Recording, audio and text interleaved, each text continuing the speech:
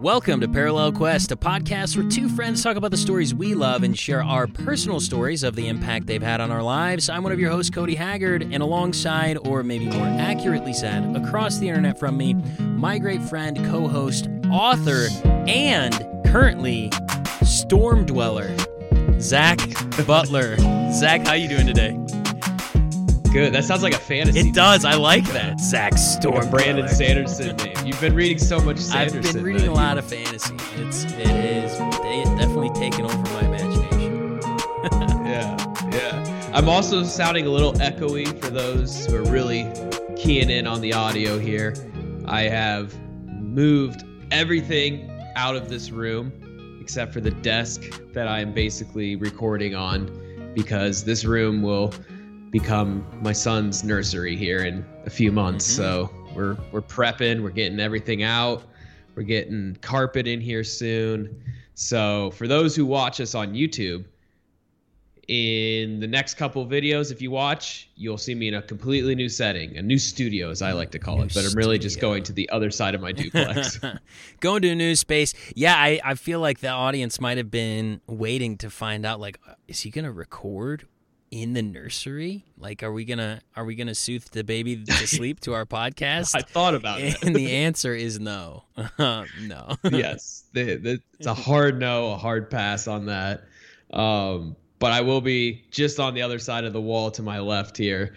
So very soon, a new studio, and I'm hoping to do some cool stuff, man. I want to have some cool background stuff. Nice. For for those who like watching the YouTube videos. Yeah. I want a nice aesthetic in the background here, really tie it all together instead of just my messy room. And we're trying to up the production quality for those of you who do watch the show on YouTube. I kind of, on our last episode, I had some graphics come up of like the titles of the main segment. We're going to have those pop up on the bottom now, so that as you kind of, if you want to scrub through the show, you can kind of see what we're talking about on the screen.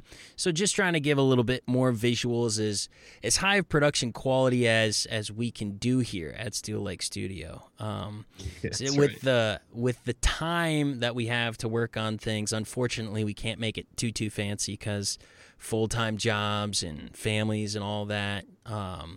We can't do all that we would like to, but hey, we're hoping to get there one day. We're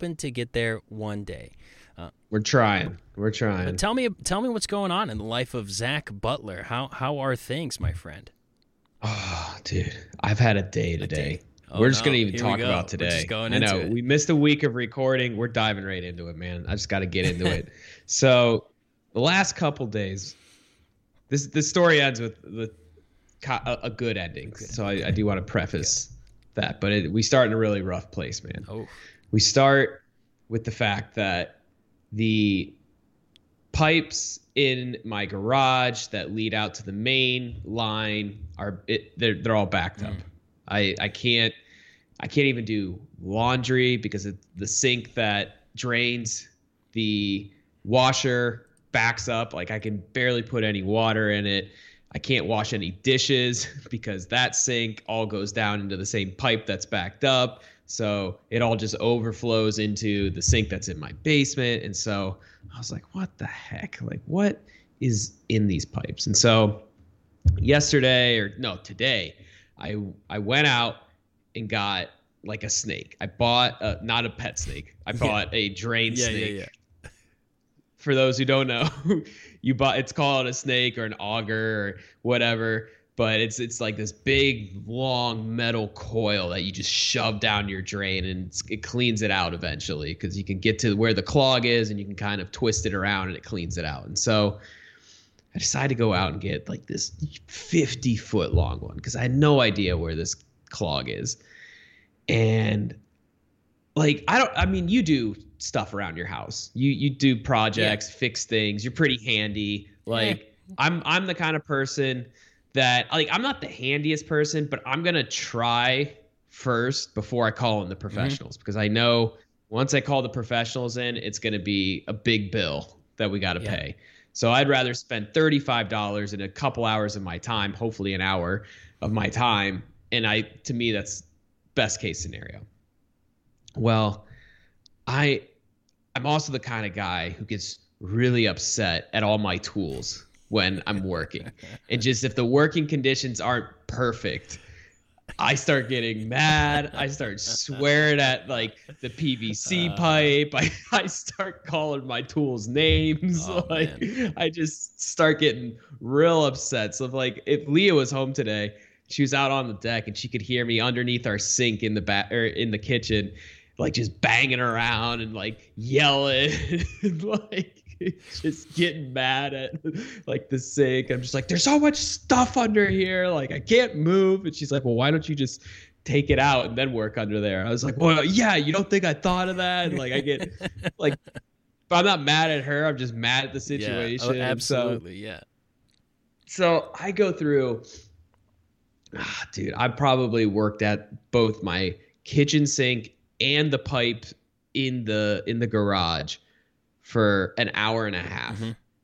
And I was getting so frustrated because you'd get the snake to a certain point and then it would just stop. Mm-hmm. And you'd have to like try and find the angle to get it to move down the pipe further. Because I was like, this is not the blockage. This is just, there's some kink in the pipe that it needs to go through. Mm-hmm. And so an hour and a half later, nothing, man. I didn't get to any clog. I couldn't figure it out. It's still backed up. I had taken basically all the pipes out of every nook and cranny to try and just shorten the length of like shoving the snake into. And I was getting so frustrated, man. So I called it quits there. And so I was feeling pretty defeated. And plumbing adventures. Whew. I come out on, dude, it was, so anyways, I didn't fix everything. So I must have knocked something loose while I was down there because now one of the pipes under my sink is still kind of leaking. So I got to figure that out now. But I just discovered that tonight before I came up to record. So that's another thing on my list. So anyways, I'm like, well, there's the other side of the duplex. I can at least wash my clothes. I hadn't done laundry in like 3 days because of this like pipe issue. So there's a washer and dryer on the other side from the old tenants. And so I was like, all right, I'll just go over there. So I drag all of my clothes over to that's and I load it all in and I put the detergent in or tie it in, and I go to turn on the washer and it doesn't turn on. I was like, what the heck? And I'd look, it's plugged in. I turn on the dryer, which is literally right next to it. It turns on. Like everything else in the room turns on except the washer. And I already have everything in there with the soap. So like I can't take it out. It's just covered in like tie now. And so I was like, what the heck? And so I test the box that it's plugged into with I have a little tester, and it's not coming up anything, man. There's nothing, dead. And I go and check the breaker. The breaker's on. It says it has power. I go back to the box, dead, nothing. I was like, you gotta be freaking kidding me, man. Like now I can't even wash my clothes because now this is broken.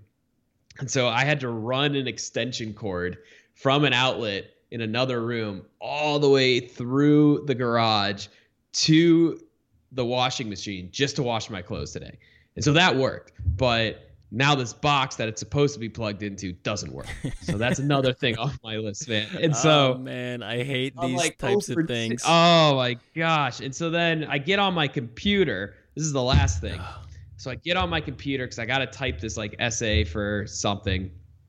And I'm sitting there and I start noticing this orange tint all around the border of my screen, on my screen. And I was blinking and thinking to myself, am I actually seeing that? Or is that just the sunlight hitting? Because I was on the deck with Leah. Yeah. And so I turn it around, like, Leah, do you see orange on this screen? She's like, yeah, there's orange all around the corners, all around the border of your monitor. And I was like, now my computer is also just doing something weird, breaking. It was just one thing after the next today, dude.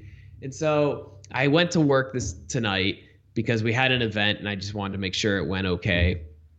And so afterwards I was like, you know what? I'm getting Indian food. I've earned Indian food. I love chicken tikka masala. Nice. I have earned it today. Like, I didn't fix anything, but I just need something to pick me up. And so I go in and I order my Indian food. And the guy was super nice. He like pulled up a chair for me to sit down because I was just a walk-in. Super nice. But it was really funny because like I sat down on this chair and I wasn't at a table. It was just like a chair in the middle of this open space. And I was just sitting there staring out at like the rest of the dining room eating like a king looking over his court. And I was just sitting there like, this is a little weird, but you know, it's something. I've been in countries where it's much weirder. So like I was kind of okay with it. And I'm sitting there just kind of thinking about my day, and I'm reading a book on my phone, and one of the girls servers comes over and she's like, this is for you while you wait. And I thought it was water. I was like, oh, that's really nice of them to give me water. And so I put the straw in, I take a big sip, and I was like, whoa, what is this? Vodka? She's like, that. No, it was mango. It was a mango smoothie. Okay. I had if it was vodka, I'd been like, whoa. I thought you were about to say it was like some clear substance alcohol, and they really surprised you there. I mean, I would have. That would have been nice. You look like you've been having a rough day, sir. Here you go. Yeah. No, I was expecting like complimentary water, but they made me a mango smoothie. Oh, look at that. While I was waiting there. And so, you know what? Sitting there with my mango smoothie, I'm not a huge fan of mango smoothies, but I was like, this was really nice. Mm-hmm. Like this was a cherry on the top of like my crappy day. Like just nothing going right. Like, you know, this was the silver lining. And so I drove home thinking about my whole day and what I was going to say on the podcast. And, you know, I was like, I got to talk about the mango smoothie because nice. The mango smoothie made it all better. And I was just like, you know what? That's a really kind thing to do. So the moral of the story, you know, anyone could be having any kind of day. I'm sure I definitely didn't have the worst day of my life. It was just, if anything, annoying at a point in time. But, you know, doing something nice for somebody when they don't expect it, that can really pick up their day. So that's the my story, man. That was my whole. There you go. Just a nice little, and you never know. You could be the receiver of that nice little thing, and you could be the giver of that nice little thing. You never know. I like that. So, you said you're not a huge fan of mango smoothies, though. Did you end up finishing smoothie? No. Okay. I drank like maybe half of it. Okay. And I remember I got home and I was like, I don't really want the rest of this. It's like, this is a really nice gesture. I even said that as I was throwing it into the trash can. I was like, that was a really nice gesture, but I can't finish that. I understand. Yeah. I'm not like a smoothie guy. You probably know this about me. Like, I'm just like a straight water drinker. I drink water and I drink black coffee. And that is it. That is it. I don't like sweet drinks. I don't like flavored drinks. I don't drink alcohol. When it comes to like my beverage choices, I'm like the most boring person in the world. There was actually that one incident, right, where we were hanging out at the hotel bar, and I asked for a coffee, and you asked for the if the guy knew how. No, I asked him if he knew how to make a Manhattan. I will always remember that because that guy. Like, I always want to say that to people at my store. Yeah. Like, if they ask me a question where it's like, well, yeah, man, like this is what we do. Like, this is like if someone was like, do you guys like sell chicken sandwich? I want to be like, dude, this is Chick-fil-A. What do you think? Right. That was basically this guy's response to me. So I was like, you know how to make a Manhattan? He's like, yeah, man, it's a bar. I'm a bartender. Yeah, of course I do. I'm like, well, I like a 5-star hotel. Like, you know. I was just making sure. But then on top of that, there was the creepy old woman next to us who was like, "Oh, look at you! That's a very grown-up drink you got there." Do you remember that lady? It's like, I don't want to talk to you. Yeah. Rings. Yeah. But yeah. Oh, jeez. I'm good. Oh, man. But man, that's hilarious. It was a day. It was a good day at the end. But what's been going on with you? Hey, man. So Anyway, I was telling you a little earlier, I finished a book series I've been working through. However, it wasn't necessarily the easiest thing to get on the path of finishing as I would have liked for it to be, because over the weekend, I think I've referenced this at least one more time on the podcast, where it seems like whenever I'm home, the kids just get up earlier than normal, right? Like, my wife will text me, like, during the week, like, oh, everyone slept in today till 9 o'clock. And I'm like, oh, great, I got to work at 7, so that's awesome, guys. Yeah. But no, I honestly, I really am. Like, as a husband and a father and a provider for my family, I think that's great that they get to just have a blast all day. It's awesome. So, you know, I like relish the opportunities to where, you know, my kids will sleep in till 9 o'clock on a weekend, right? Because I don't plan on sleeping till like 9 o'clock, but for me, sleeping in is till like 7:30, right? Like, that's sleeping in to me, because, you know, I'm up at 5:45 every day, so I'm like, you know, I get a little extra hour and 45 minutes. That's pretty good for me. And so this weekend, for some reason or another, so this past week, I've been really trying to manage my hydration a lot better. So I've been really going down on my caffeine intake, increasing my water intake quite a bit, and I feel great. However, by like the time, you know, evening rolls around, I'm not operating on manifested energy anymore. Like, I'm just real tired, right? And so yeah. So anyway, over the weekend, like, even on Friday, Saturday, typically I'll stay up a little bit later. I was like done at like 10:15. And wow. I think to myself, like, okay, I went to bed a little bit earlier, and I'll get up and I'll do some reading, right? You know, everyone's sleeping until 9. I get up at 6:45. That gives me like 2 hours of just quiet me, the sunshine, a cup of coffee, the birds, and man, it seems great, right? It's a little tough on a Saturday rolling out of bed. You don't really want to, but once you're up and you're walking and you're going to the coffee maker and you know that caffeine's going to hit in about 15 minutes, you're a little cheerier. And so I get everything going. And I sit down on the couch, and so the way that the couch is, we have a sectional couch, and I hardly ever get the corner seat because my wife always sits in the corner seat, but that's the best seat because, like, you can put your legs up and get the back support, right? And so, of course, you know, I being the husband and father, I make the sacrifices for my family's comfort always comes first. I mean, that's right. That's how right. It is, you know? Yeah. And so anyway, I get there and I get in the corner seat. I'm like, this is heaven. Me, the sunshine, open up the shades a little bit so all I have is sunlight coming through. All the lights in the house are off. Natural light. You know, yep, birds chirping. I got my coffee nice and hot. And then I hear click, one of the doors opening. And I'm like, no, it couldn't have taken me 2 hours to make my coffee, could it? And I look at the clock. I'm like, 7:10? What? And so anyway, a little head comes. And like, it's something like right out of a movie. Little head peeps around the corner. Hey, Dad.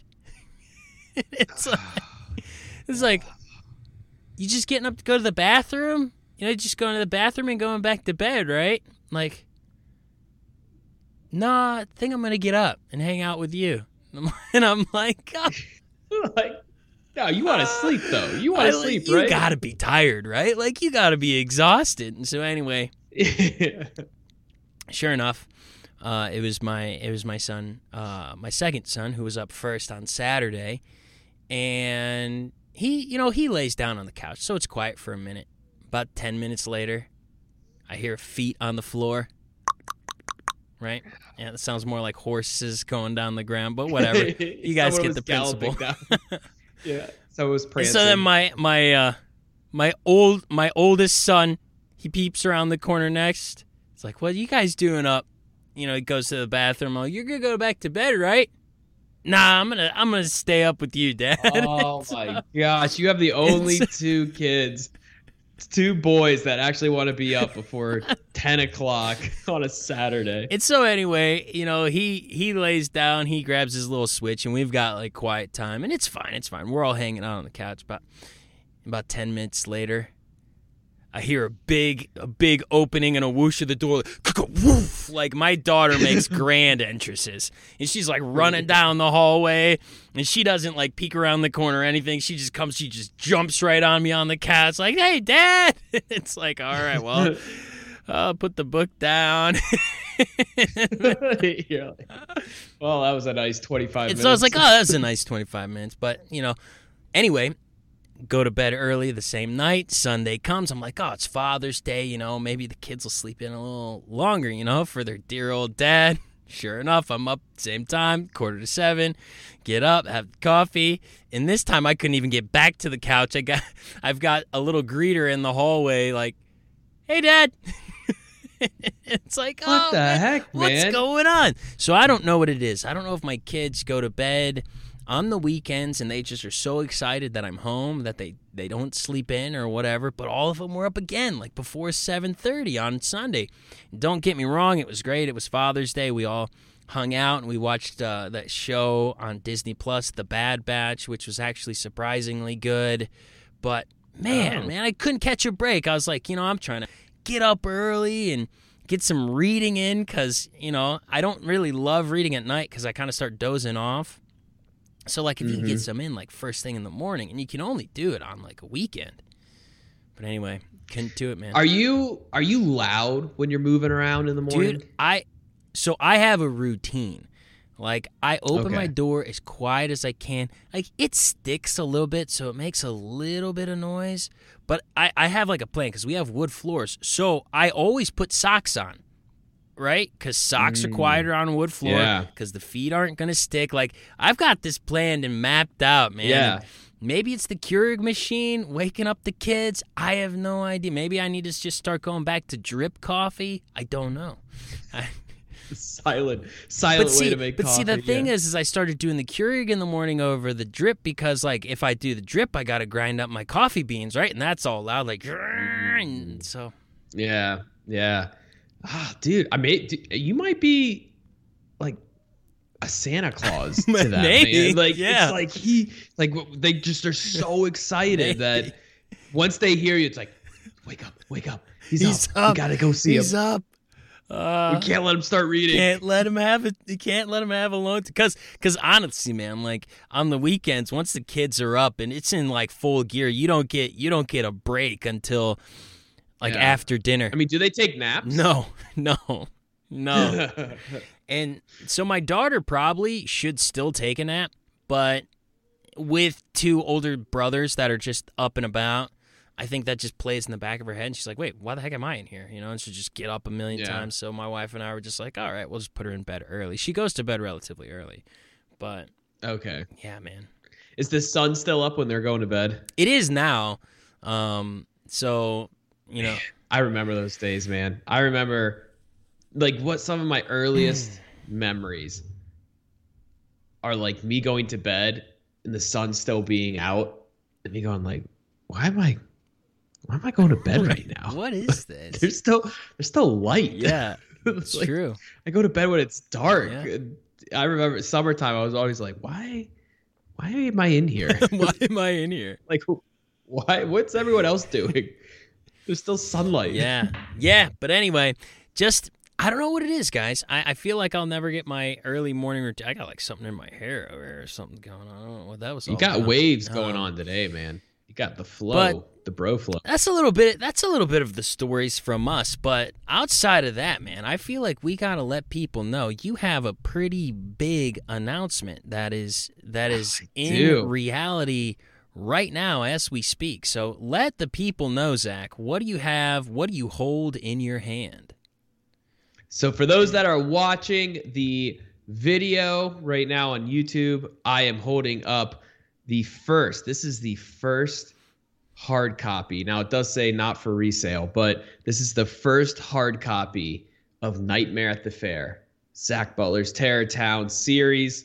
They are out now. You can go to Amazon right now and purchase a hard copy, 144 pages of awesomeness. Right now on Amazon, these are out. The only place you can get it right now is Amazon. That's what I was going to say. The only place you can get it. So if you belong to any other distributors or anything, sorry, I'm working on that. Going to be honest, I'm trying to get out of the Amazon ecosystem and like go a little wider. But for right now, for the first book, it was the easiest thing to do to just continue to keep it all in the Amazon ecosystem. But get your copy, guys. Get your copy of Nightmare at the Fair. If you're looking at the video right now, it is beautiful. It is glossy finish. Show you the back a little bit. It is an official book, guys. So go on over to Amazon.com. Get Nightmare at the Fair, first book in the Terror Town series. The second book we are working on right now to get it out in hard copy. So soon, very soon, you'll have both to put on your shelf. And I am still working on the third one. So we're still in the editing process of that one. But when that one launches, I will say this, it will launch as both an ebook and a hard copy simultaneously. So you won't have to get one first and then the other. Now you can just choose what you want. So going forward, it's going to be released as such. So, but right now, head on over to Amazon, grab Nightmare at the Fair. Hard copy is available. Yeah, get yourself a hard copy. I know for me, I'm excited because I can get a couple copies. I can give them to my niece and nephew. Because as much as I love what ebooks allow us to do in publishing, there's still just something about, a physical book. And man, dude, how surreal is that for you? You are holding your very own book, man. Like that.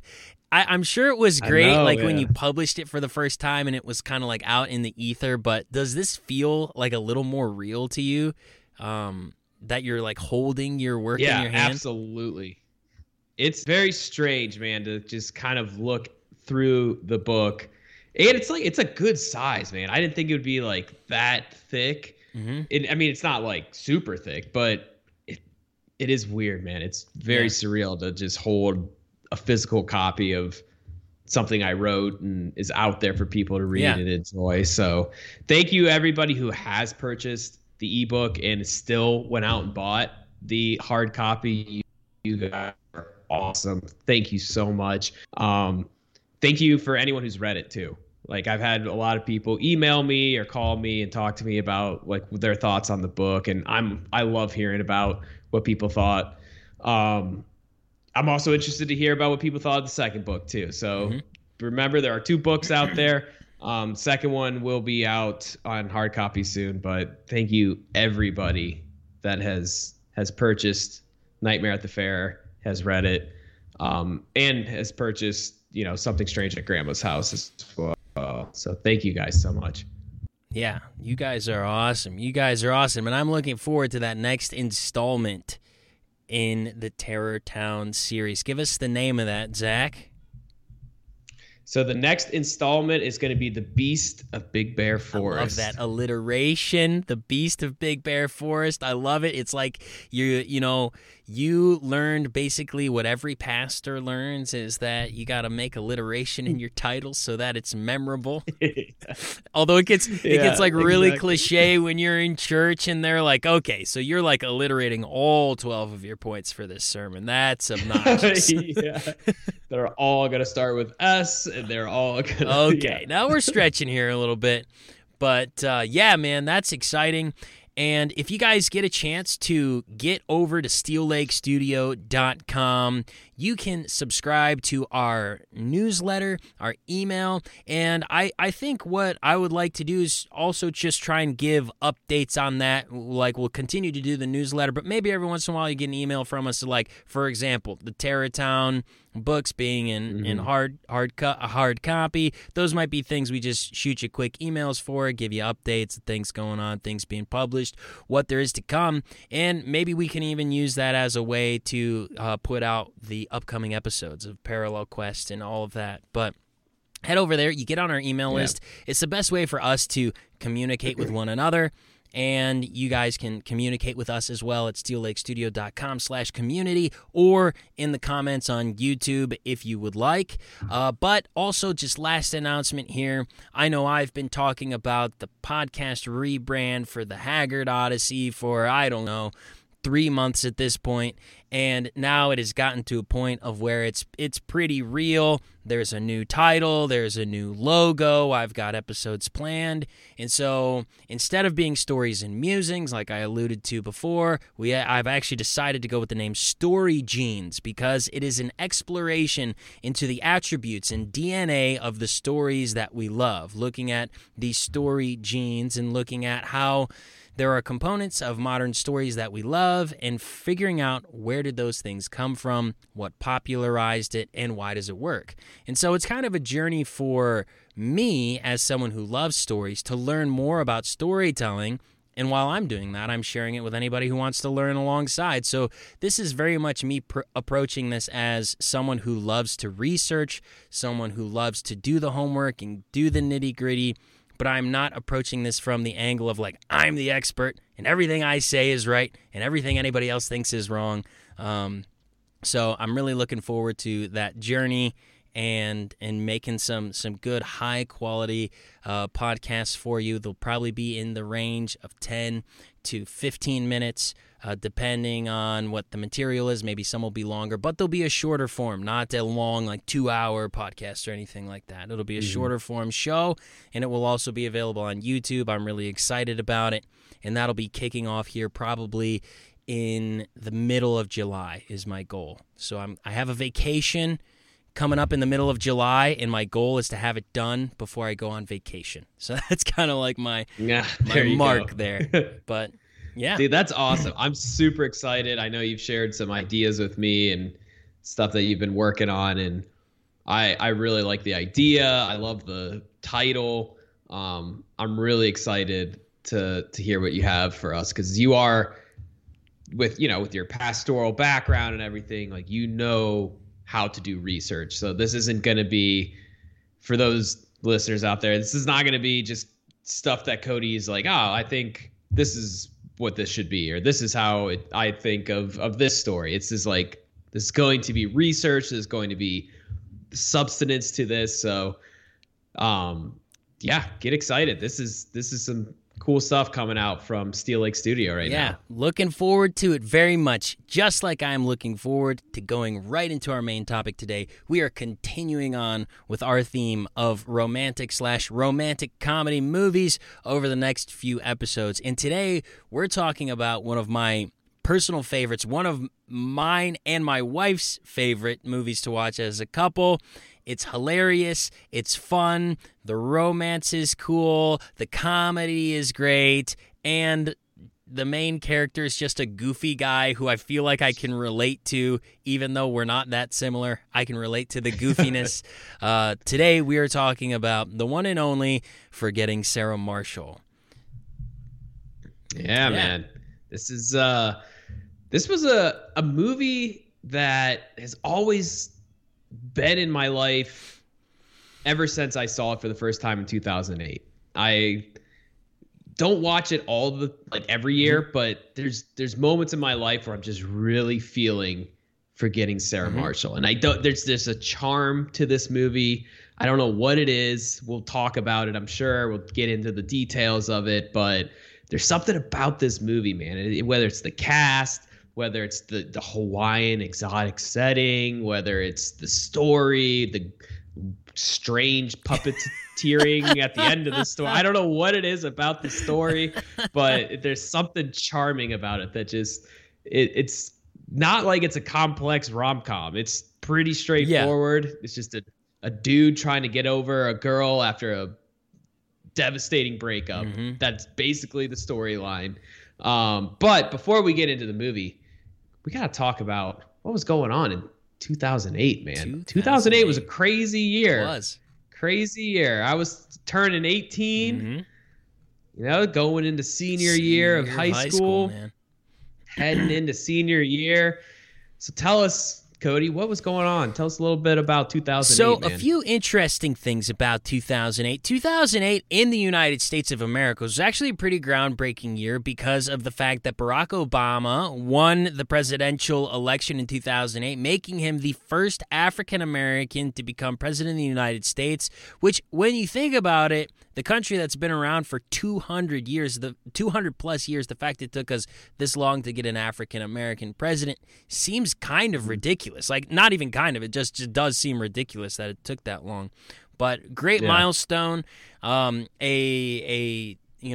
always look at Barack Obama as somebody who, regardless of what you think about him politically, definitely a good political face to the country, great guy, family person, and kind of, held up to traditional American values and always wanted what was best for this country. But one thing I do want to point out is, as we've kind of talked about the world of politics, right? We have Barack Obama, who is president. Something that I do want to point out is we have talked about this television show numerous times on Parallel Quest now. In 2002, it was the top television show, being American Idol. And in 2008, 6 years later, it's still the top television show. Dude, that is the wild. number one slot. American Idol Wednesday on Fox, the number 2 slot, American Idol Tuesday on Fox, and then Dancing with the Stars number 3, which it's just like, okay, like, I feel like this also points to the very specific demographic of the types of people who are still watching television. Like, by the time 2008 and 2009 rolls around, you start to have the big divide start to occur in how people watch TV, right? Like, you and I are of the generation where it's like, we don't really watch TV. It's like, if we're going to watch a show, it's going to be on Hulu, Netflix, something like that. And so the streaming services were just starting to be a thing in 2008, which, when you think about it, like, I remember having a Netflix subscription my freshman year of college, and you had the Netflix subscription so you could have them mail movies to your house. And, like, the whole streaming thing, that was like a bonus. Like, that's not why you got Netflix. That was like a little added benefit, right?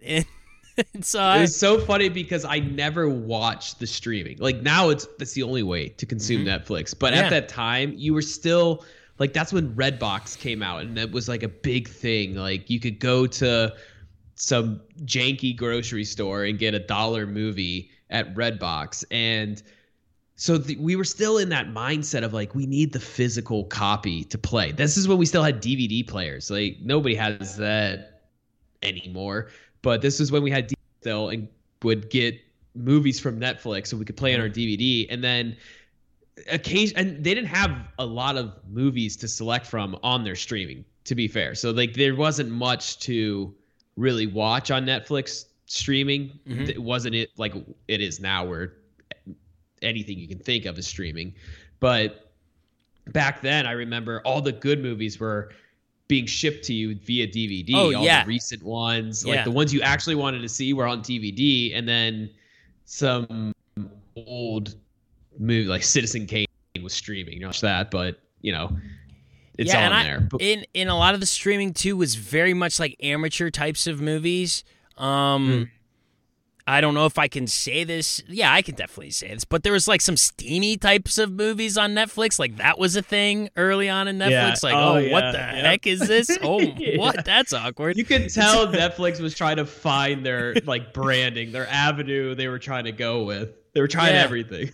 And also another thing, though, one thing I will say is that even early on with Netflix is that shows were kind of part of its DNA pretty early on. Like, I remember streaming Heroes and being able to catch up on Lost on Netflix way back when, because they were available on there. And I thought that was pretty cool because I didn't have to watch ads. I remember thinking having to watch a 10-second ad when I watched Lost on ABC.com was ridiculous. Now it's like, you got to watch a full, like, commercial break when you're watching Hulu. It's absurd. Like, what the heck, man? You got to watch a whole minute of commercials on YouTube just to see a 3-minute video of an interview. I remember thinking, like, oh man, these 10-second ads are so annoying. But anyway, now that's just like internet is TV. But we're talking about fun stuff here, but we did talk about something serious. In 2008, we did have the housing crisis, which was considered the worst financial crisis since the Great Depression. And that's pretty crazy to think about because, like, it was really, really bad. And it's not that long ago, man. And times were really tough. And fortunately, I came from a family where my family was decently prepared for a crisis like this. Like, it definitely hurt my family quite a bit. But fortunately, my parents, saved responsibly. They didn't have all their money wrapped up in Wall Street, which was, good for them. Oh, just ruined at that point. Yeah. But anyway, even though the housing crisis of 2008 was a terrible thing, it did give us one of the most interesting nonfiction books and movies that I've ever seen in The Big Short. And Zach, I got to ask you, have you ever read or watched The Big Short? I watched it, and it was one of the first movies that I watched with my wife, where my wife had seen it before I had, and anybody who's listened to this podcast long enough, she's notorious for not remembering anything she ever watches. But this one, she remembered. This one, she was like, this is a great movie. And I remember there were some complex things they were talking about. Like, I understood why, to an extent, that housing crisis happened, but I didn't really know the details of it. And then how you could really bet against it and make money. I didn't understand that at all. So obviously they go into that in the movie, but I was really happy to have Leah there to help also explain on top of the movie trying to explain, because the movie explains it, but then they're moving on because it's a movie. And I don't really I'm the kind of person where if I hear something kind of complex, I got to sit there and mull it over a little bit and really think about it. And you can't do that when you're watching a movie. Yeah. So, but yeah, I saw that movie. I saw that movie very late. Like, it came out a few years after 2008, and then I saw it like years later. But yeah, I remember it was really good. Really good.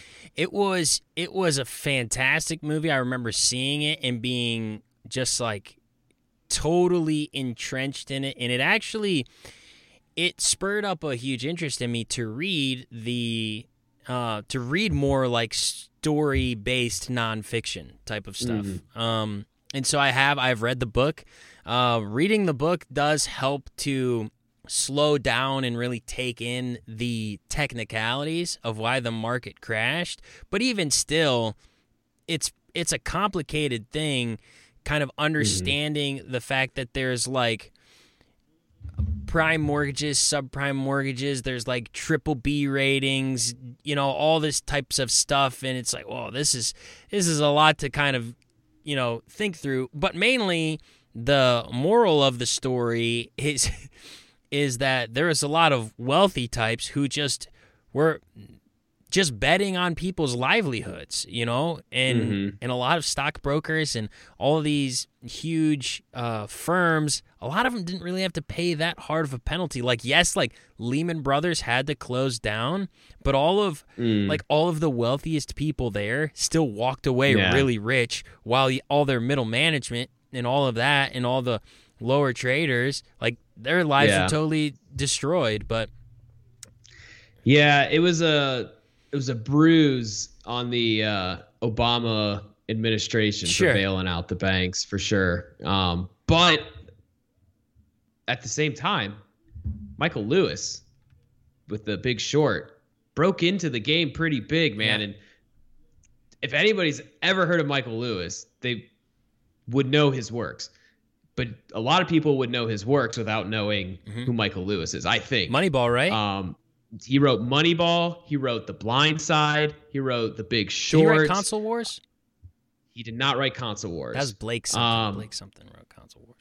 But right there, I mean, those are three huge books / blockbuster movies. I mean, I bought the Moneyball book, and it's fantastic. Yeah. It's very well written, very dense with just statistics, but it's a whole world of baseball that you never even thought existed. And Michael Lewis does an extremely good job of fleshing out high level, complex stories. He does a good job of taking complex ideas and pairing them with really good stories and engaging the reader that way. So really, I mean, Michael Lewis might have The Big Short to kind of, thank for his career. I mean, he'd written Moneyball and Blindside before then, but I think did Blindside come out before The Big Short? I think it did. It did. Like the actual movie? Quite a bit before. I believe Big Short came out in like 2015. The movie did.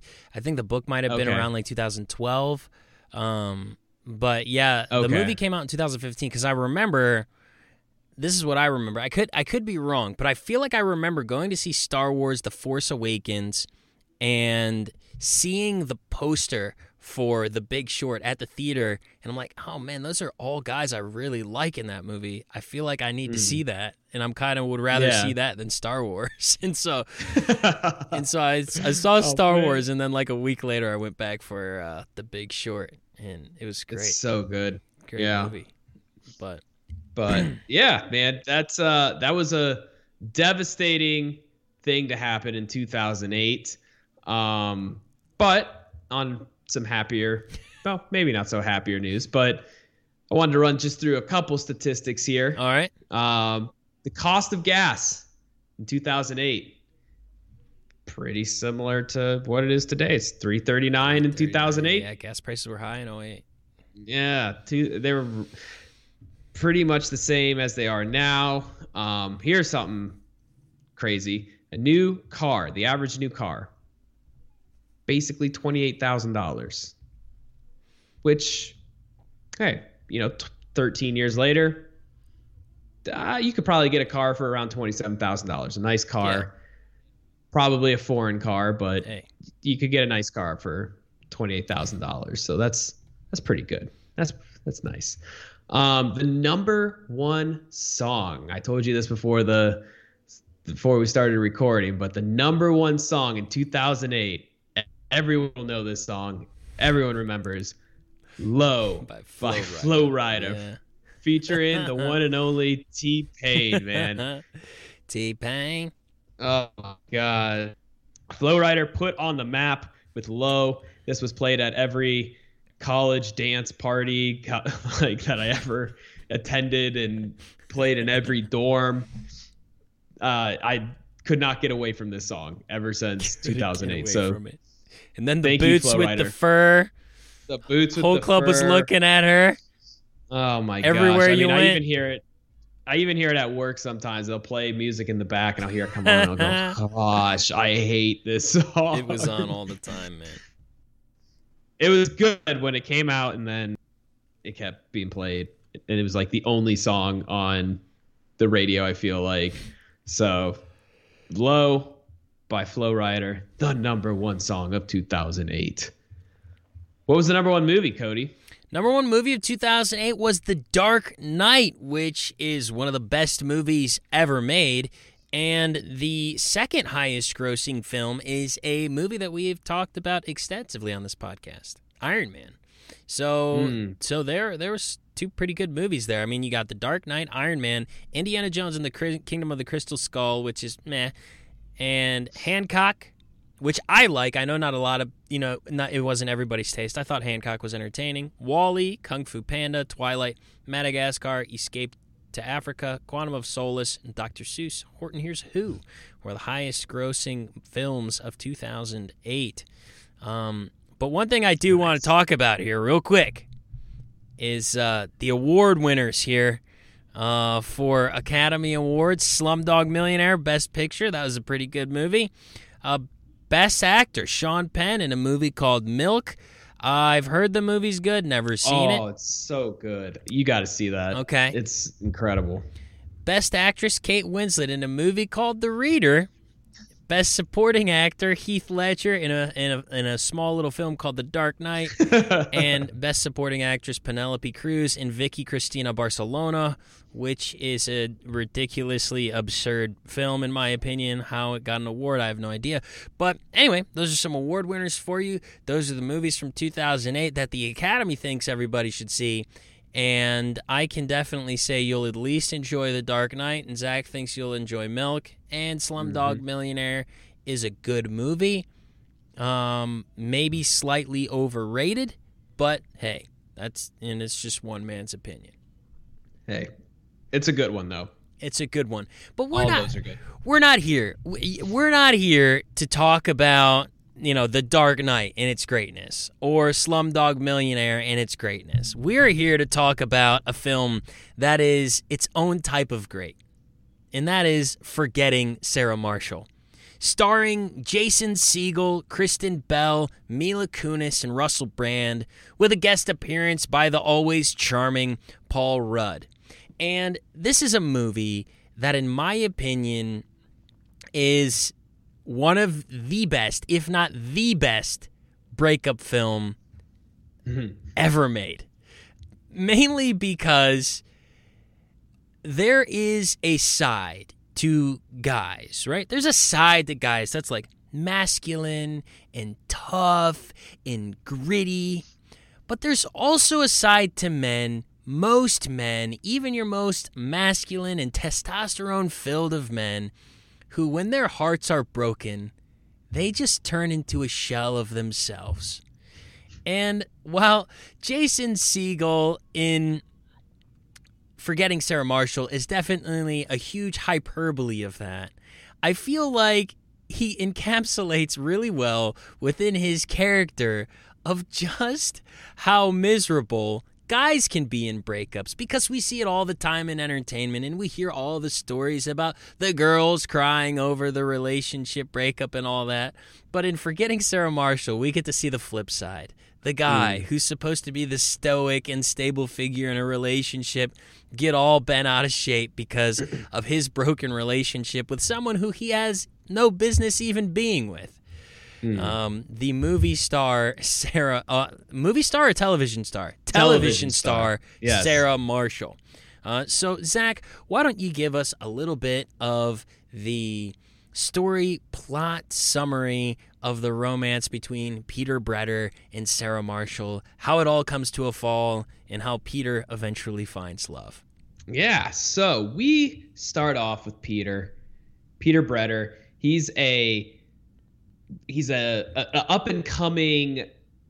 Well, no, he's actually a musician for the show that Sarah Marshall is on, and he's trying to break through in other ways to the industry, but he's just more famously known for tones on the show. And he just he's the guy that just in the background, because Sarah Marshall is on this show that's very CSI-like, and it's kind of making fun of CSI because it's just real over the top with the innuendos and just the ridiculousness of the show. And so Peter Bretter is the guy that does the background music, and he's always kind of in the background. Even when he's with Sarah, he's in the background just supporting her, loving her. He's giving his all to her. Do you remember the name of the show?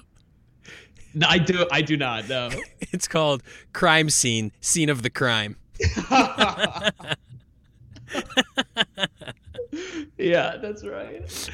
Oh, it's such a good name. Crime Scene, Scene of the Crime. So they both work on this show together. Sarah Marshall's obviously the star, and she's very well known throughout Hollywood. So we start off the movie where she comes to visit Peter at his apartment, and Peter's really excited to see her, but Sarah's got some bad news. Sarah wants to break up after 5 years. 5 years of intimate relationship, of getting to know each other, of supporting each other's careers, or at least Peter supporting Sarah's career. And Sarah's like, I'm done. We're done. I'm seeing another guy, basically. And do you remember what Peter is wearing when she breaks up with him? Peter's wearing a towel. Isn't he? At first, he's stark naked, Oh, right? yeah, Because he flashes her, opens the towel, flashes her, and he's like goofing around, and she breaks up with him Look what I got. while he's stark naked. Yes. Stark naked, breaks up with him. I mean, cut a man down when he's just at his most vulnerable. Just at his most vulnerable. Cut him down, break up with him. And so Peter goes into this just, apathetic, destroyed, rampage in a way. He just doesn't really care about his job anymore. He's just goofing around there. He destroys the set when he's like recording, because he's sitting there recording the music and Sarah's face comes up because he's got to watch the scenes, and he throws the chair at her face and just hates her. And so he ends up talking to Bill Hader, his friend. And Bill Hader and his wife, I believe she is, who have a great relationship. Yeah. And, Peter hates that they have a great relationship. I think it's his brother, isn't it? His brother or his stepbrother? It's his stepbrother, right? That's right. It's his stepbrother. Yeah. That's right. So Bill Hader suggests, why don't you go on a vacation? Why don't you just get away? Stop thinking about her. Just get out. And so Jason Segel's finally like, fine, I'm going to go to just Hawaii. I'm just going to get out. Just go to the place I wanted to go. Goes to Hawaii. Lo and behold, after checking into his room, he sees Sarah Marshall with her boyfriend, my favorite person in this entire movie, Aldous Snow, a.k.a. Russell Brand. And so, but Sarah Marshall's dating this like British pop star singer who's just the embodiment of just sexual energy. Like that is what Aldous Snow is. And so everywhere Aldous Snow goes on this island, people know who he is, just adore him. I mean, even Jonah Hill's in this movie as the waiter. Hill, yeah. Who, like, just loves Aldous Snow. And so Jason Segel now has to deal with the fact that he is in paradise with his ex-girlfriend, and they continue to run into each other because it's a small island, and he's trying to do new things and fun things, and he just can't get over Sarah because Sarah's just always there. And I think they have a room right next to each other, unfortunately. I think so, yeah, they do. They end up booking the same room, like next to each other, so he's got to hear them all the time. And so as the story goes on, Peter eventually relationship with Rachel, who is the front desk person, who is Mila Kunis's character, and they start forming a relationship. Mm-hmm. And they both have been hurt in the past in certain ways. Well, obviously we know Peter has, and so he slowly starts opening up to Mila, and Mila starts, opening up to him. And so there's all this dynamic going on with these four characters, and eventually it kind of gets to the point where that Sarah's starting to have feelings for Peter again, and she doesn't really know what to do with that. Peter certainly doesn't know what to do with that, because at this point in the movie he has strong feelings for Rachel and wants to be with Rachel. And so Sarah kind of throws herself at Peter once again just to try and get him back. And Peter doesn't really know what to do with it, but he's kind of like, okay, I'll go with this. And they're in their room and they're doing adult things in the room, but Peter's not really into it, and you can tell he's not into it. And that is when Rachel, I think she like walks in on it, or no, she doesn't walk in on him. He leaves and goes and tells her what happened. And she's just like, wait, what? He's like, but I didn't enjoy it. And she's like, but you still did it. He's just like, no, that's not the point. Like, I'm free basically, because I don't have that attraction to Sarah anymore. And he kind of ruins his relationship with Rachel there for a bit. And I think Rachel ends up talking to like one of the chefs, and he's just like, do you realize for a man to like turn down someone like Sarah Marshall like that, like that guy loves you. And so in the end, Peter ends up with Rachel, and all along Peter's been working on this like vampire puppet rock opera musical. Yeah, he calls like, it a rock opera. That's right. Like the entire movie, there's like that subtle storyline of him just talking about it, working it out. He plays a couple songs here and there, which are actually pretty good in my opinion. I really enjoyed it. So the end of the movie is Peter playing the ending to the rock opera to like all of his friends and stuff, and he actually gets to do what he wants, and it's a very upbeat ending because he gets the girl, he's over Sarah, and he also gets to perform his rock opera. Out of Snow goes back to being Out of Snow. Sarah Marshall goes back to being Sarah Marshall. His band name is Infant Sorrow. Infant Sorrow. Infant Sorrow.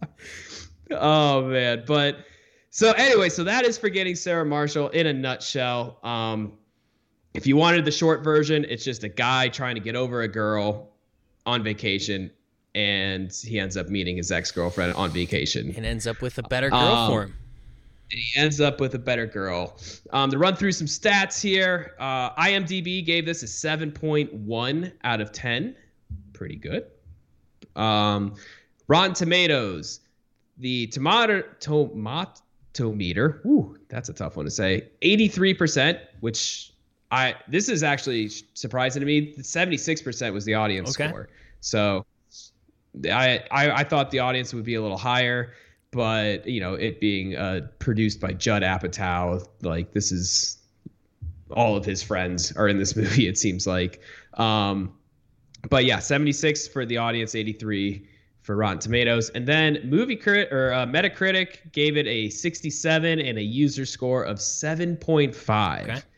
So all around, pretty good reviews for it being kind of I don't want to say cliche, but it's not really trying to do anything spectacular. Yeah. It's just trying to tell a good story with some funny characters, some really funny characters. Paul Rudd, it's probably my second favorite character. Out of Snow is by far my favorite, but Paul Rudd is the surf instructor who's always a little stoned, and he's like trying to teach Peter how to surf, and he's like, okay, you're doing too much, man. You're doing too. Okay, well, you gotta do less. You got even less now. Okay, well now you're not doing anything. You're just laying there.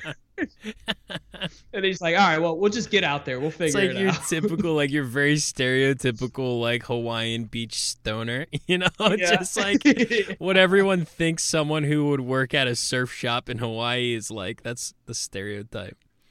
Well, what's his actual name? Like Chuck. Paul Rudd. Chuck / Kunu. But Kunu. Yeah, they're like, I'm Kunu. Well, my real name's Chuck. But call me Kunu.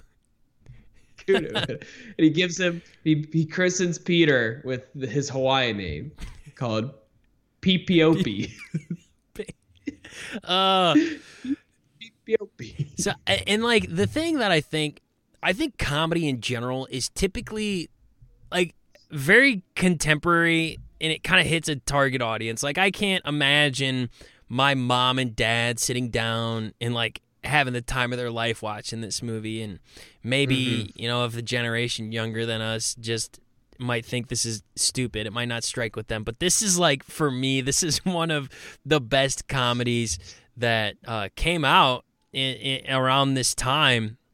And I think the funny thing about it is that a lot of these people too, when this movie came out, were relatively unknown. Like Jason Segel was on How I Met Your Mother, but I feel like this was kind of like his big breakthrough into being a big star. Kristen Bell, she was like in and out. Like Kristen Bell's character is based off of like Kristen Bell, right? Being on Veronica Mars and all of that. Like it's just like very heavy-handed. Mila Kunis was big on that 70s show, but hadn't really broken into like the movie game yet. She hadn't been around in forever too, up until this point. Like I remember watching this movie and thinking to myself, oh my gosh, I haven't seen her since that 70s show. And I think, who is it? Bill Hader. I mean, he was big on Saturday Night Live, but he did a ton of minor roles before he really took off. But I have to see here, was this a Judd Apatow movie? Yes. So he's produced. So this was produced by Judd Apatow, who's basically like, he's got a lot of connections, and probably. I mean, and he makes good movies, man. I mean, we're talking, Superbad, Pineapple Express, Forgetting Sarah Marshall. He produced. So I mean, he's got. A Judd Apatow movie because the same people. Usually he's got the same cast. It's like when you see a Scorsese film, he usually has the same running cast of people he likes to work with. And so like, dude, the one guy that I saw in this movie that I hadn't seen in probably since the beginning of high school was Jack McBrayer, or the guy that plays Daryl.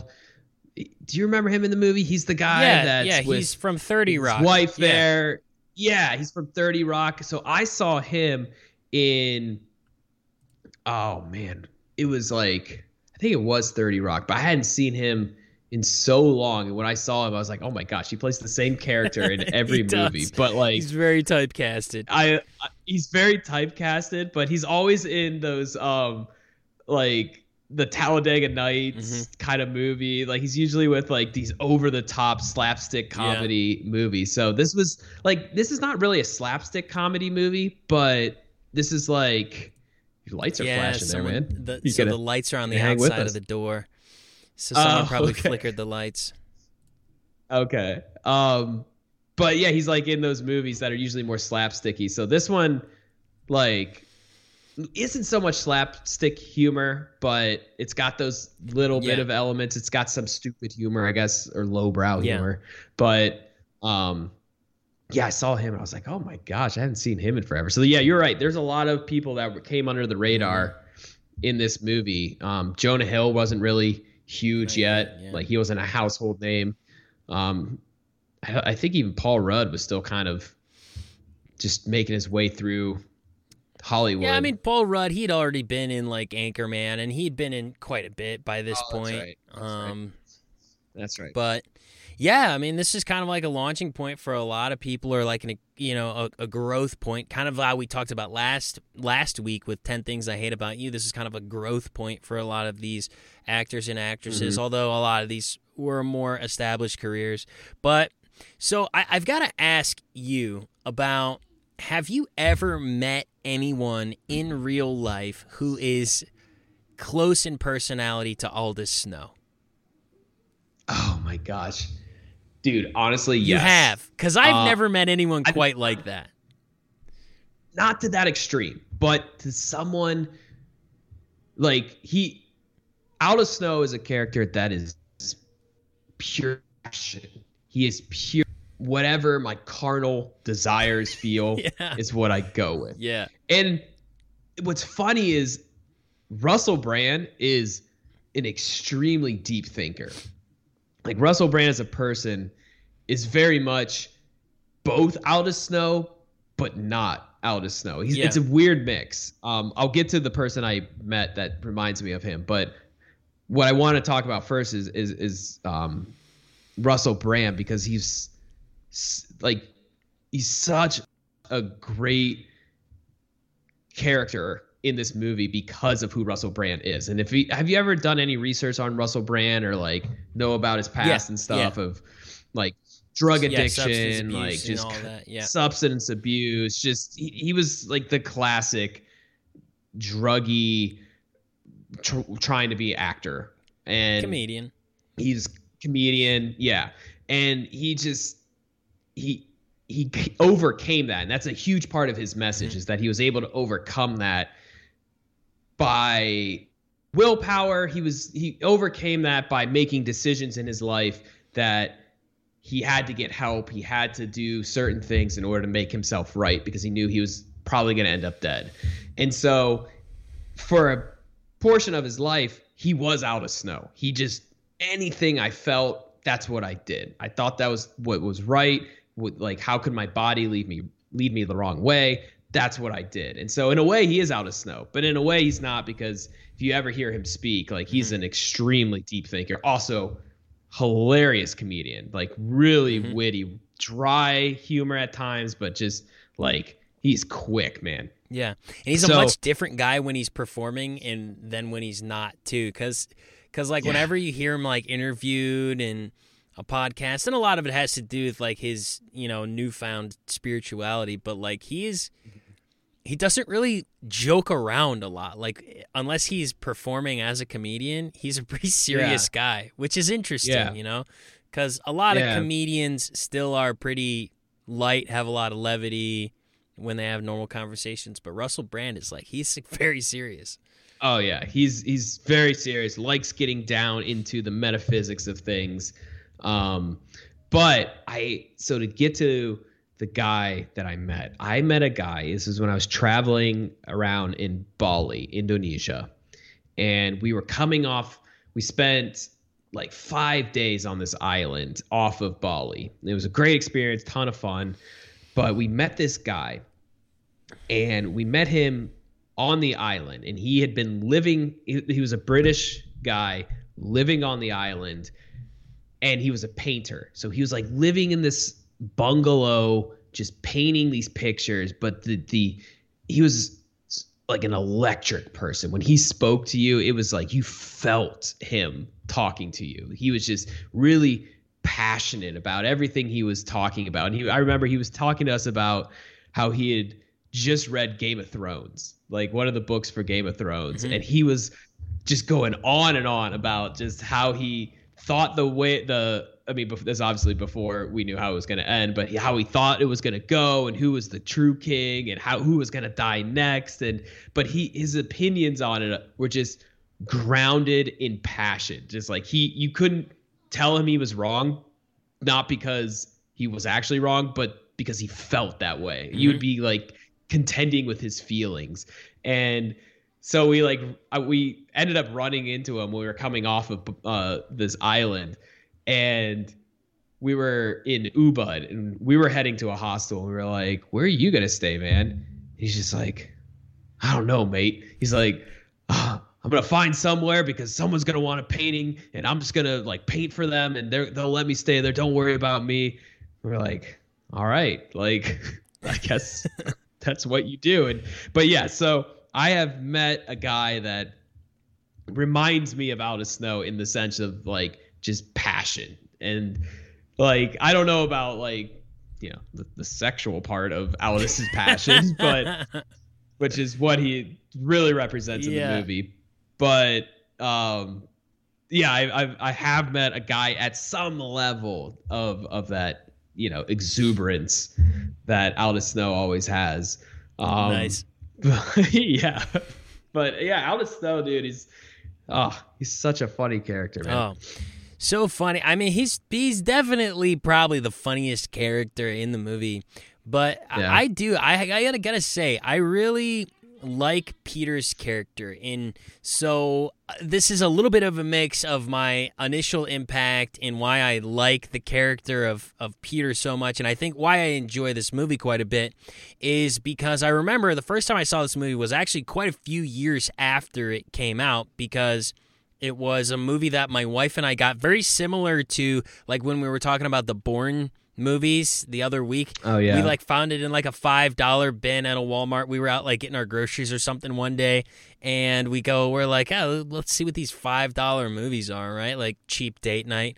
And Forgetting Sarah Marshall was right on top, the director's cut, and I was like, I've always heard this is a pretty funny movie. We should watch it. And so we watch it together, and like we're just dying laughing the whole time. Because it's just like, it just has so many funny moments, and Jason Segel is just great at playing that character. Like he's just so believable as the just like fell hard, fell in love, gave all of himself to the person he was with, right? Like one of my favorite parts in the movie is when Sarah wants to get Aldous to wear that stupid shirt, right? And he's like, I don't want to wear the shirt. The shirt's hideous.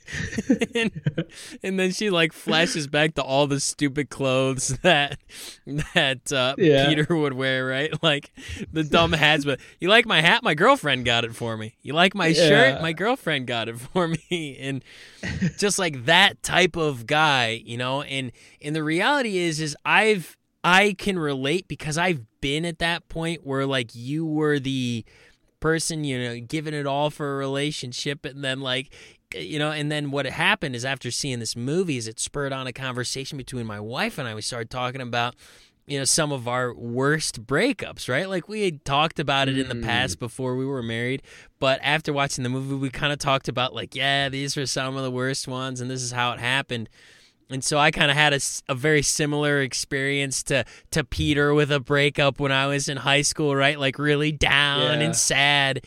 However, like what does happen in those moments in life is that sometimes when you're broken down, it does harden you up a little bit. Because I can honestly say, like, when I have had my most hurt and gone through my most emotional of times, when similar things happen in the future, this might sound bad and maybe this isn't the way you should live, but it just doesn't hurt as much as the first time, right? It's like you're kind of hard and you're like, I've been through this crap before, we'll be fine, Can't hurt me anymore. Like there's a very short list of things that can happen in my life that would really, really break me down. And obviously that would be like the loss of a family member or like chronic illness falling to my wife or one of my kids, of course, that would tear me up.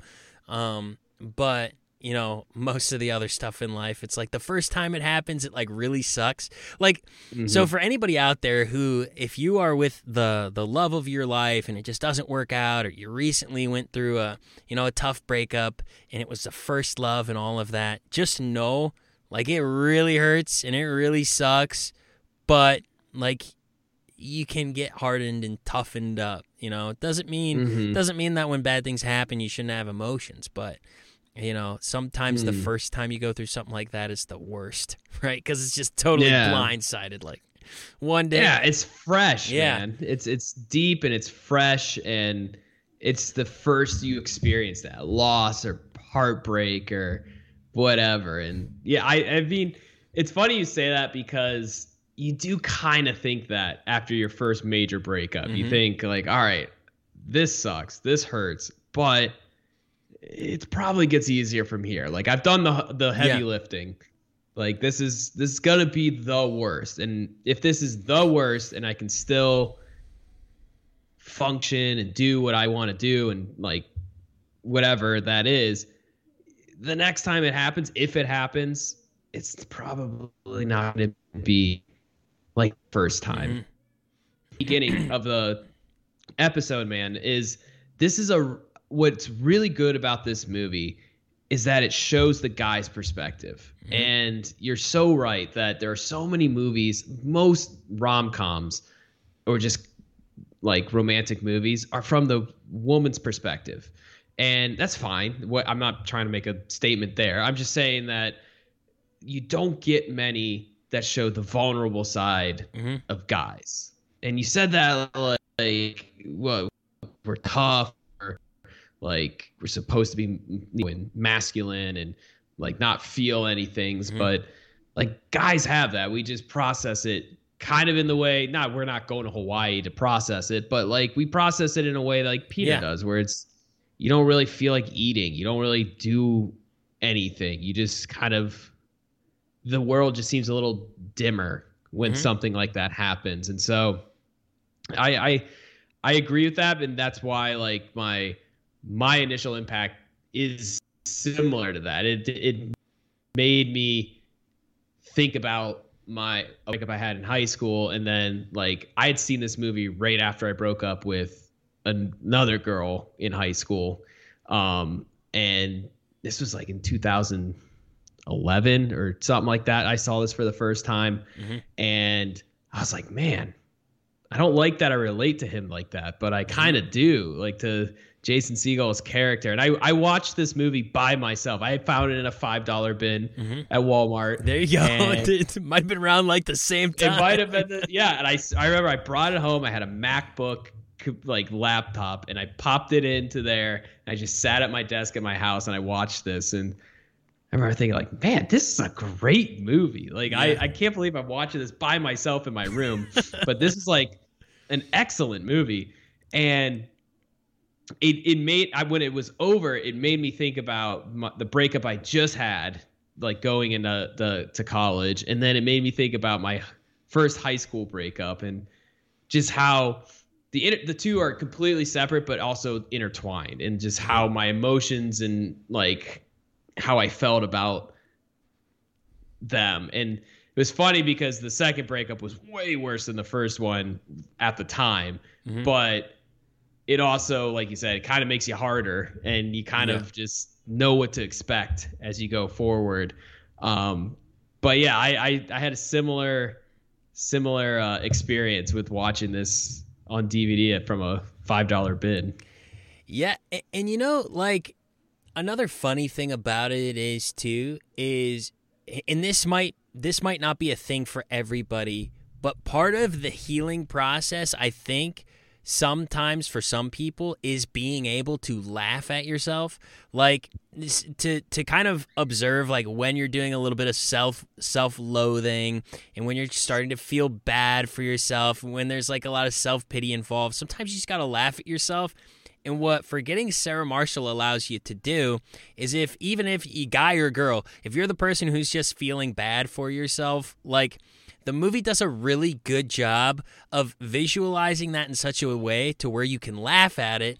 And then when you're being the miserable bloke who just can't get up off your couch and go to work or do something normal, well, this is kind of what you look like. And it's silly. Yeah. You know, maybe you need a vacation. Maybe you need a break. And, you know, it's kind of that subtle message that's like, it's fun, right? Because it's so relatable for so many people. But also there's kind of the deeper, like, hey, you know, if this is you, you're laughing at it now, but don't let the outside world be laughing at you. Get over it. Move on. And I like when stories can do that. I like when films can do that, kind of be both entertaining and funny and fun, but when you think on them in a deeper level, it's like, okay, well, I need to get off my butt and, you know, make my, you know, dream rock opera with puppets or whatever it is for you, you know, and move on with life. And that's one thing I really like about this one. Yeah, it does. It gets to that point where it's like, all right, you need to either get up and move on, or you're just gonna sit here on your couch eating stale cereal. I gotta sneeze. Bless you. But let's talk quickly here about the lasting impact. And to talk about lasting impact, I think everyone kind of can understand from our discussion we both like it. But one thing I have to say that is a lasting impact from this movie, it's a quote that I use all of the time. So anyway, in the movie, Peter has a big, huge plastic container for his cereal, right? And then these like giant bowls of cereal. He like eats cereal by the gigantic bowl.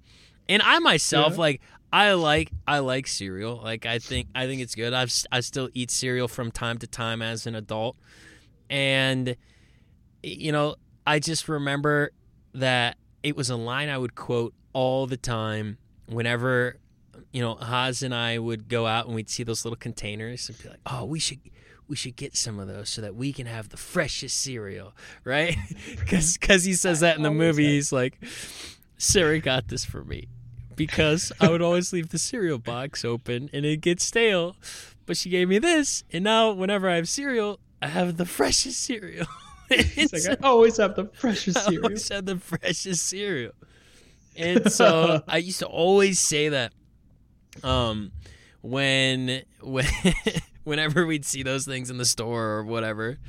And then once we had kids and we actually kind of started to have like multiple different types of cereals and all of that, I came home one day and my wife was like, oh, hey, I want you to check something out in the cabinets. And I open it up, and there it is, like in the cabinets, the containers with all the cereal. And she's like, I got those for you so that we can have the freshest cereal. I love it, man. It's like an ongoing, like, joke that we always say to each other. So that's one thing I love about this movie is, like, my wife just thinks it's so funny. I think it's so funny. And something I do have to point out, too, is, like, there are certain aspects of comedy that sometimes with Haas, like not all comedy, she she doesn't think it's all as funny as I do. She, in particular, kind of like doesn't connect with stand-up comedy as much as I do. But the fact that this one landed for both of us is like, yeah, that's good. Oh, good stuff. Dude, that's awesome. So. That's so funny. Oh man. So my lasting impact. First of all, I love just quoting Paul Rudd and just saying PPOP. Like that's one of my favorite lines from this. One line I also say all the time, and this is why this movie will always stick with me, because I couldn't remember why I said this, but it wasn't until recently when I was watching this movie with Leah that this line came up, and I think it was Paul Rudd who said it too. And I was like, in that moment, I was like, oh my gosh, that's why I say that line. So anytime someone talks about the weather or mentions something about snow, or it'll just come. I don't know why I say it sometimes, but I'll say the line, well, the weather outside is weather. And I'll just say that sometimes. Like, just for no reason, I'll say it if the weather's bad outside. Or if Leah asks what the weather's like, I'll just say, well, the weather outside is weather. And so we're watching this movie, and at one point Paul Rudd says that, like on the beach or something, and Leah turns to me and is like, oh my gosh, that's why you say that. I was like, I didn't even know why I said awesome. that. Like, that's awesome. Yeah. I was like, I completely forgot it was from this movie. I knew it was from a movie. I would say that. But so that to me always, like, I take that away from the movies. That one line. But I also take away the theme of, like, dealing with the breakup in moderation. Like, this is an extreme way to deal with a breakup. And this is not a healthy way to deal with a breakup. Maybe if he just kind of worked on his rock opera and, like, looked for someone in LA, it might be a little more reasonable. But, like, healthy ways of getting over a breakup or something difficult, because relationships, we're going to be talking about a lot of them this month because we're doing rom-coms, but, like, relationships are messy and they're tough sometimes and they don't work out, but there's always another person. And that's what kind of this movie is saying, is like, there's probably someone else that fits you a little bit better, and maybe not perfectly, because that's asking too much of another person, but it fit you a little more than the last person did. And not saying the last person was bad. It could have worked out, but it didn't. And so there's someone else out there that, you know, fits into your, like, life a little bit better than the previous person. And that's, you know, what Peter found with, you know, Rachel, is she appreciated his goofiness, and she would call him out on his self-pitying and his self-loathing, because it's just like, well, we all have done something dumb or stupid or something we regret, or, like, we've all done something hard like that. Different. You just got to, you know, jump. You got to get out. So I always like the theme of this movie as well. And the music, man, from Out of Snow is something we cannot sing on this podcast, but legendary. Yeah, legendary. Well, man, I feel like that's a good place to wrap it up here on Forgetting Sarah Marshall. A little bit of a shorter episode than normal, but that's all right, guys. We'll wrap it up here a little bit early today. But anyway, Zach, anything you would like to say before we head out? Go watch this movie. It's a great movie. You can watch it with your significant other. I mean, it's a fun movie to watch with somebody, and you'll probably see a lot of yourself and your significant other self in this movie. And if anything, watch it for Paul Rudd and, you know, Russell Brand. A little bit of a caveat, though. This is not a family romantic comedy, so don't watch this one with the kids. This is definitely for adults only. So just I feel like we probably should have said that up top. Like, hey, this is not necessarily like a feel good. You know, you could watch 10 Things I Hate About You with a wide variety of audiences. We said Jason Segel was stark naked at the beginning of this movie. Oh yeah, that's true. That's true. There you go. Like, you open up with, like, this is definitely for adults. Yeah, so this is adults only, guys, but very good, very entertaining. And we hope you guys enjoyed this episode of Parallel Quest. Hopefully my kids doing whatever they're doing in the room next to us isn't bothering you too much. But thank you all so much for listening, and we'll talk to you next time on Parallel Quest. Bye-bye. Bye.